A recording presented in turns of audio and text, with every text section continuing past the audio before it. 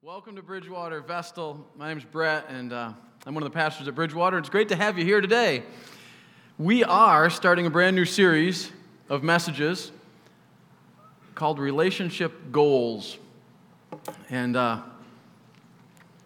it's going to be fun for some people. It's going to be brutal for others. But we are all in relationships, one way or another.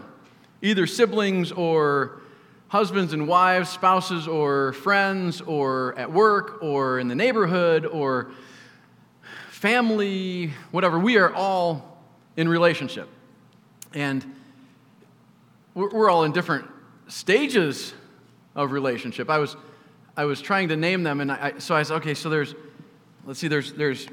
married people, there's single people, there's dating people, there's parenting people, and there's even confused people, because that is a category. I don't know whether I'm in a relationship or not, but God has a lot to say in the Bible about relationships. And so what we're going to do is we're going to open the Bible and we're going to see what God says about a bunch of relationships. And I want to remind everybody that it isn't important what I say, it's really important what God says. And so when in doubt, check the Bible, because the Bible's not wrong. Today, we're going to look at what the Bible says about being single. Nicole, my wife, and I, we took a vacation to Honesdale, Pennsylvania. She's from Honesdale. We were living in Grand Rapids, Michigan at the time, and we had just had our first child, our daughter, Avonlea. This is 25 years ago or so, and she was a cute little baby, the cutest baby I'd ever had. And I loved her very much and enjoyed spending time with her. And so we were here, and I left, went back to Grand Rapids to work, and she stayed a little longer. She was flying back home out of Avoca, and she was on a plane with Avonlea. They got to Grand Rapids. I was in the airport. I was looking so forward to seeing her. And her plane was delayed. And I waited, and then we heard, the plane is here, but it is in a holding pattern, and it is circling the airport because there's fog. And then we heard, the plane is still circling, don't worry, they have a lot of fuel. There will be an opening. They will land. And of course, what I want is right there. What Nicole wants is right there.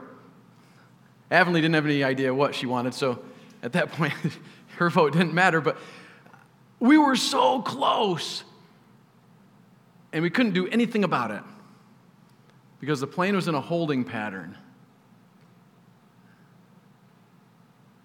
Ultimately, the plane flew back to Pittsburgh, and they put her up in a hotel because they could not land. But I think about this singleness, and I talk to people sometimes who are single or single again, and as we talk about their future, sometimes they feel like they're in a holding pattern. And they shouldn't feel that way, because the Bible doesn't call it that at all. In fact, Paul talks about being single. So if you have your Bibles, please turn in them to 1 Corinthians chapter 7. 1 Corinthians chapter 7, Paul, he's writing a letter to the church in Corinth, and he talks specifically about singleness. And let me tell you, he does not compare it to a holding pattern at all.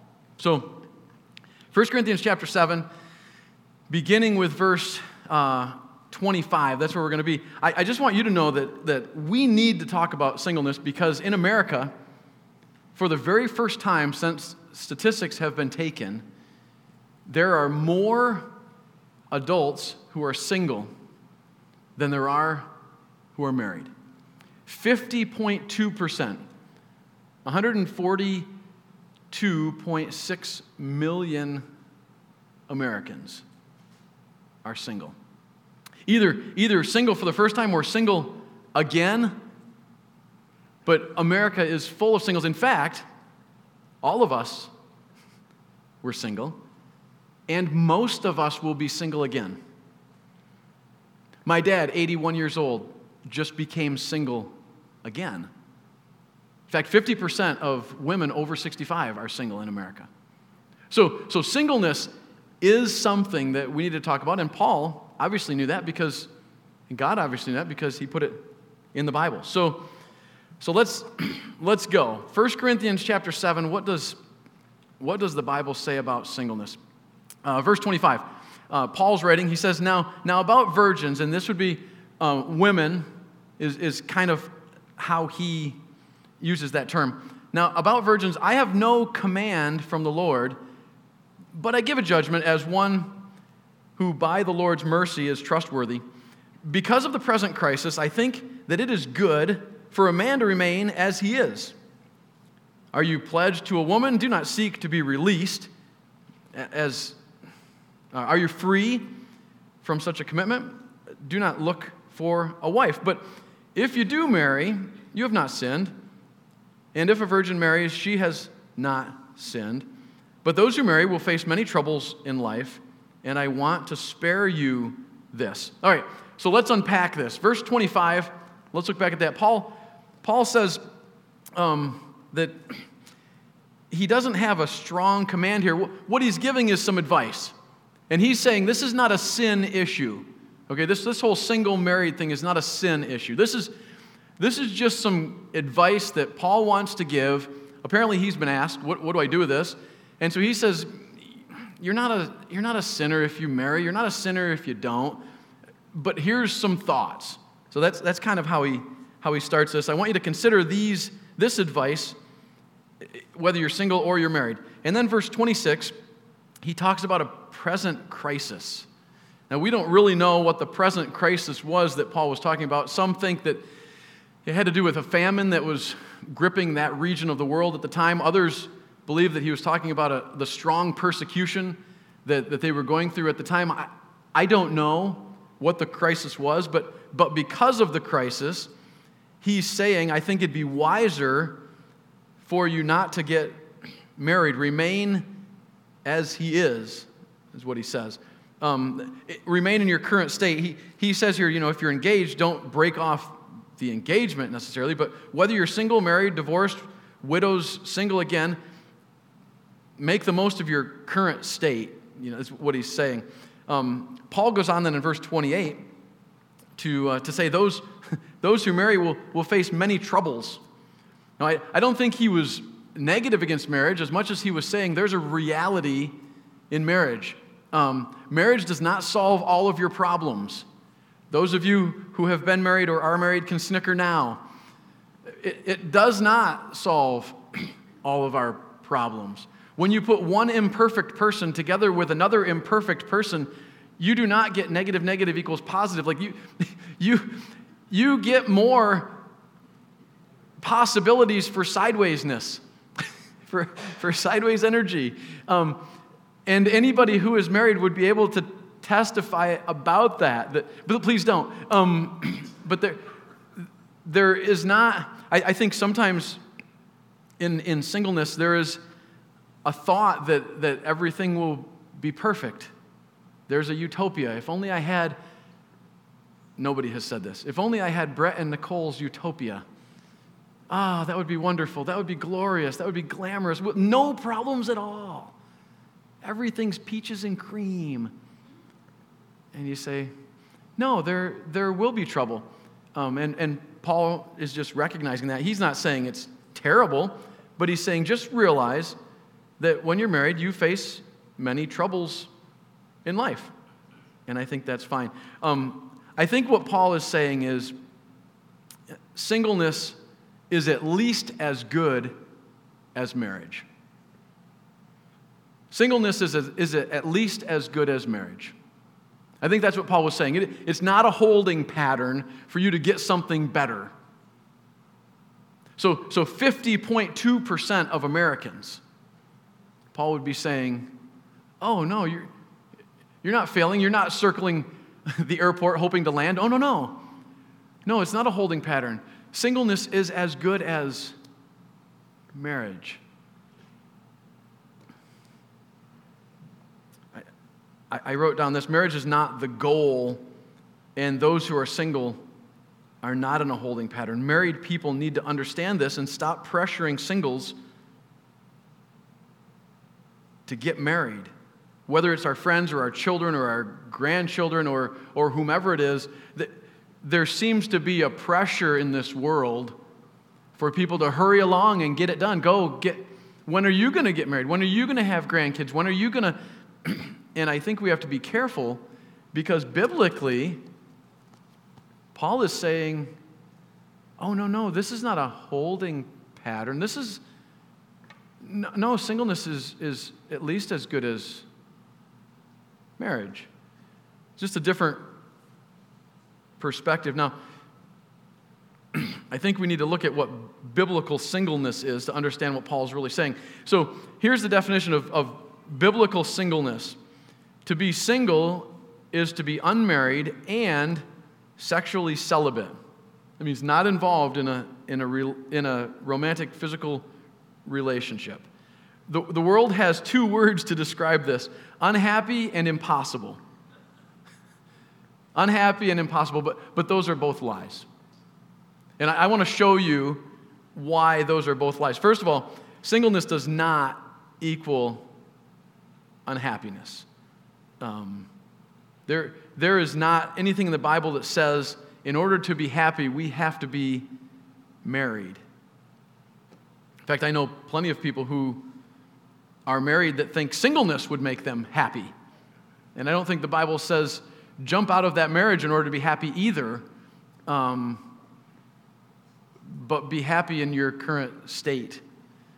This is what Paul wrote. Look at verse 39 and 40 of chapter 7.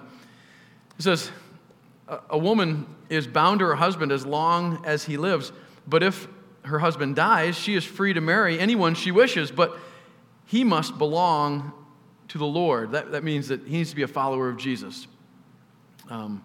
Verse 40, in my judgment, the woman is happier if she stays as she is. And I think that I too have the Spirit of God. Now, Paul, you have to understand, Paul is speaking from experience. Paul is single at this time. Historians believe he was married and his wife had passed away. And then Paul was single from this point until his death. And so he was speaking as somebody with authority, having lived, having been married, and now being unmarried. He says, I'm happy. I'm in a good place. I'm single. That's what Paul's saying. I'm taking my personal experience and I'm rolling it over to you guys. Here's some advice. Singleness, amazing. Marriage, amazing. Fine, neither one is a holding pattern for the other. Because singleness does not equal unhappiness. The second, the two words were unhappiness and impossible. And so the first one, it doesn't mean unhappiness. Secondly, living a sexually pure life is not impossible. You know how I know that? I know that because God never gives us anything impossible and tells us to do it. That's not in God's character. Does he give us some things he asks us to do that we have to depend on him? Sure. No question.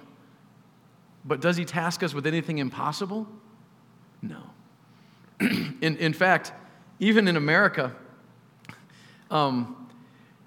people are choosing to be celibate more and more. In fact, since 2008, women ages 18 to 29, the number of them who are choosing to not have sexual relationships before marriage has doubled.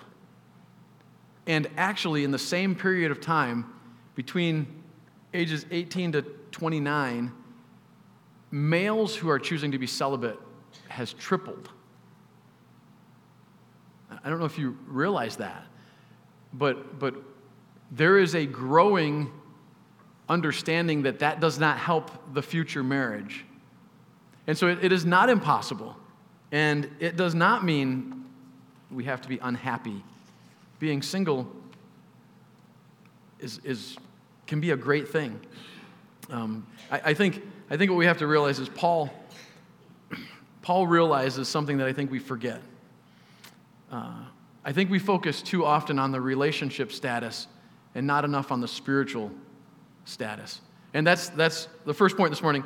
Your spiritual status is more important than your relational status.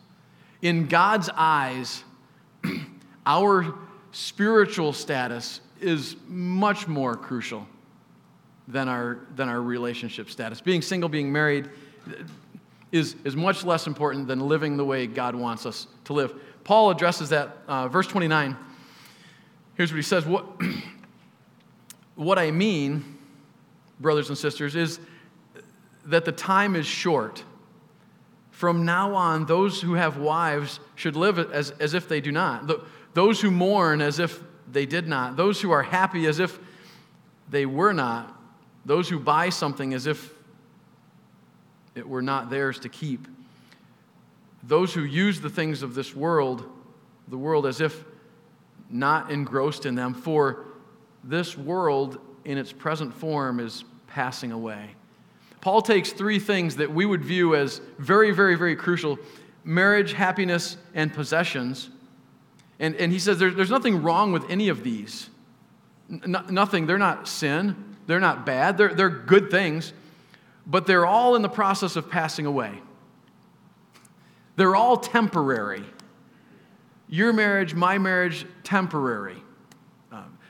The world is going to end. His last verse there that says that for this world in its present form is passing away.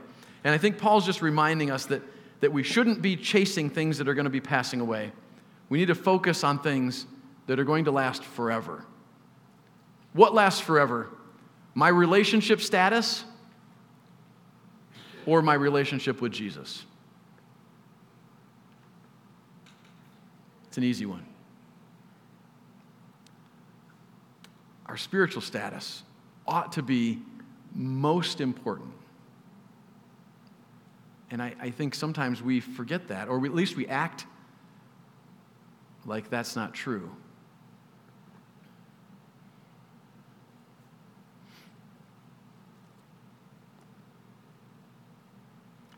Spiritual status and living a life that pleases God is much more important than my relationship status. And here's the reason why, and the second point talks about that because we're travelers and not settlers.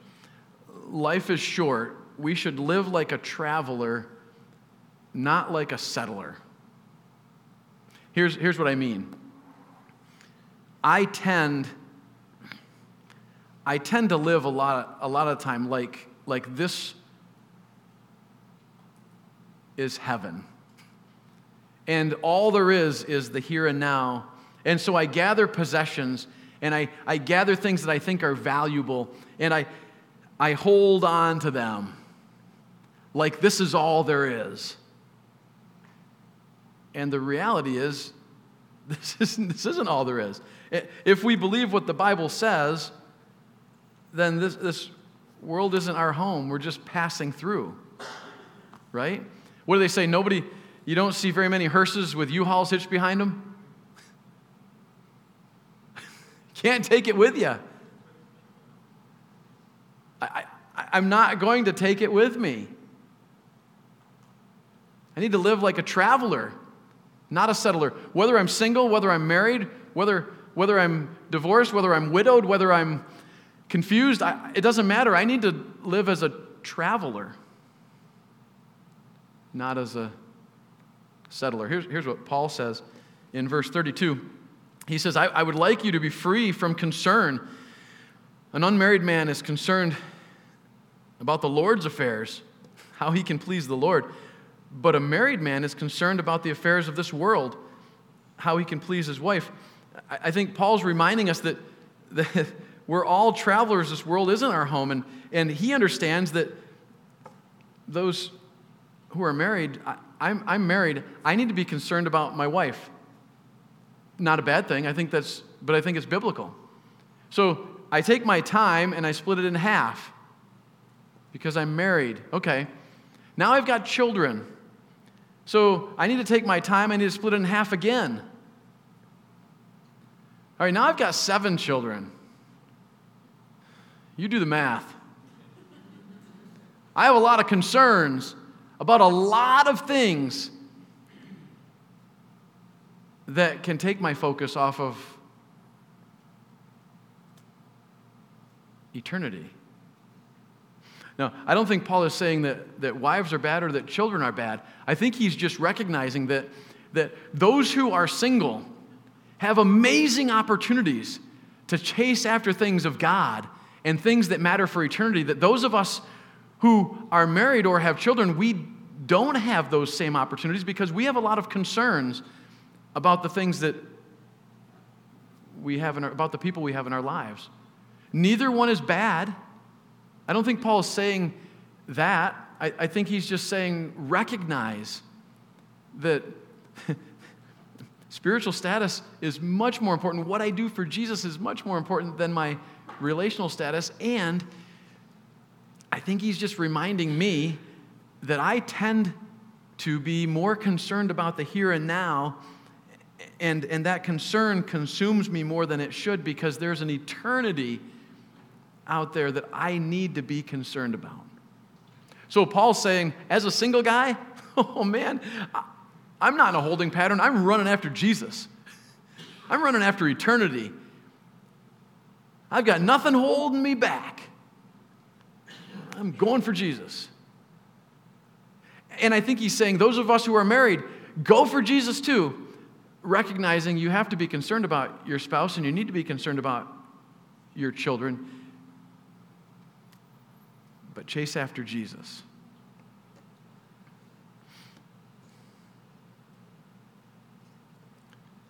I think this is a hard one.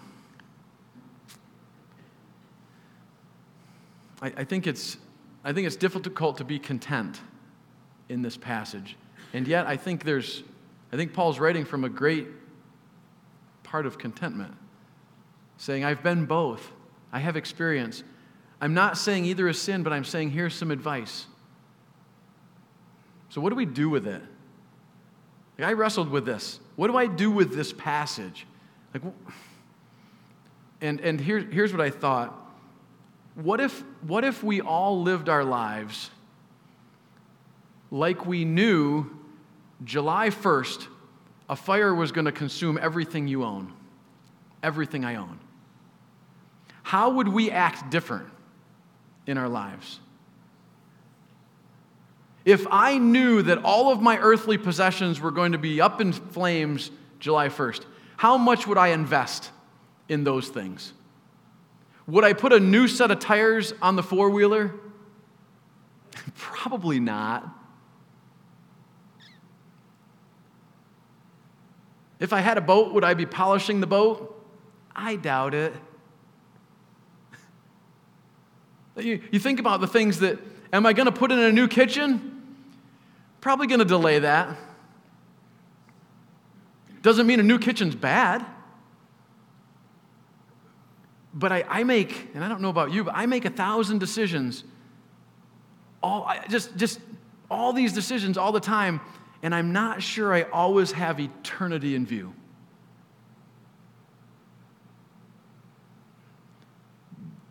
Because that's not true. I act like this is the destination.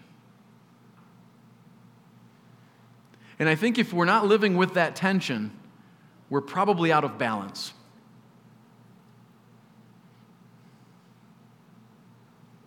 I think if we're not living with the tension of how many possessions should I have and how much should I give away, I think we need to live with that tension.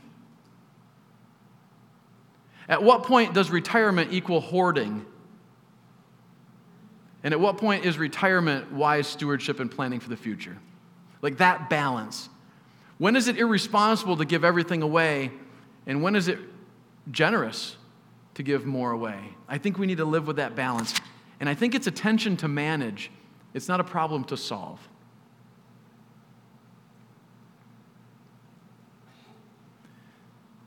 What Paul is saying is, if you're single, don't feel like you're the airplane circling the airport in a holding pattern, dumping fuel, hoping to land through the fog.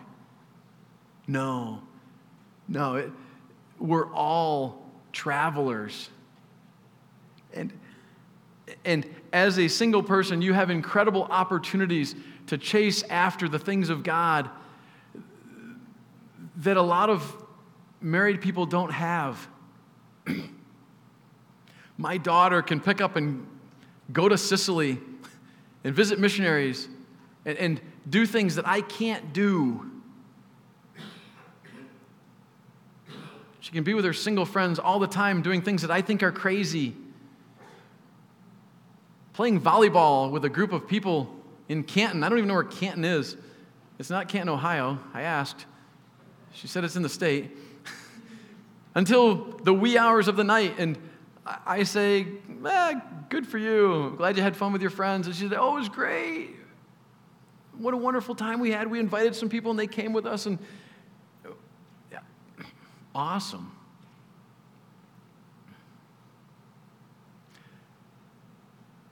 So be encouraged, I guess. I have three questions that I wrote down for us to ask ourselves. Number one is your relational status more important than your spiritual status?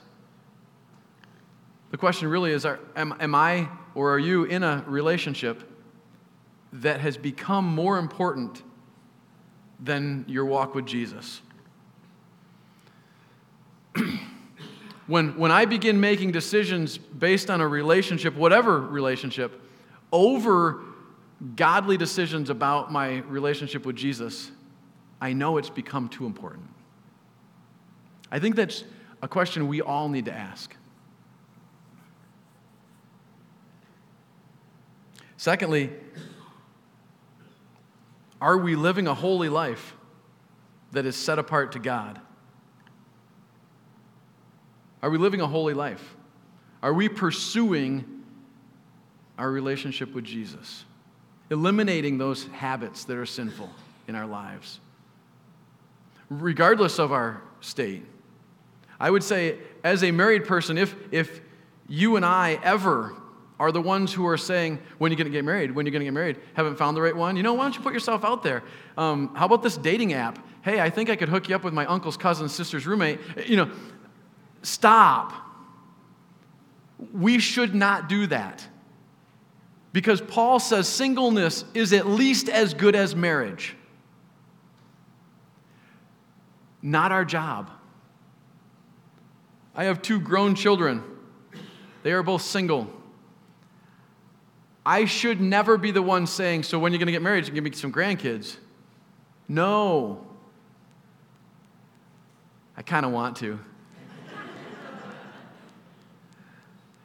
I really want to. But I can't. It may very well be that my daughter and son are chasing God and pursuing God, and they are exactly where God wants them to be. They are not in a holding pattern looking for the next step in their life.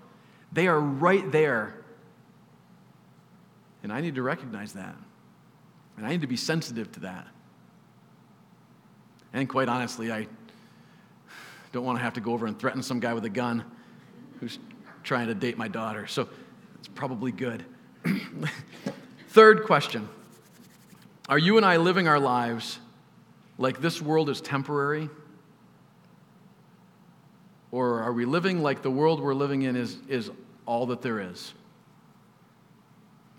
This is the hardest one for me.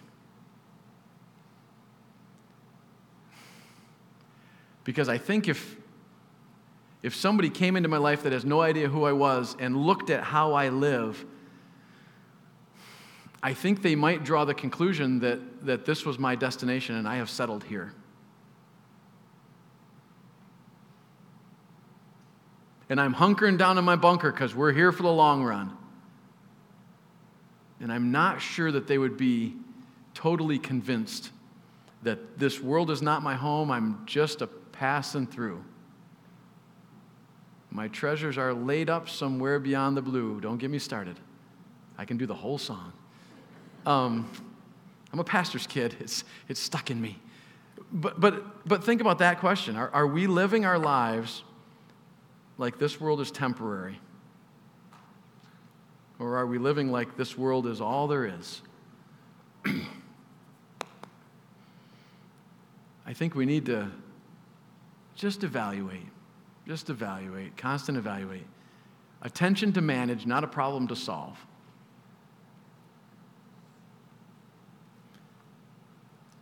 I think this relationship goals series is going to be really good.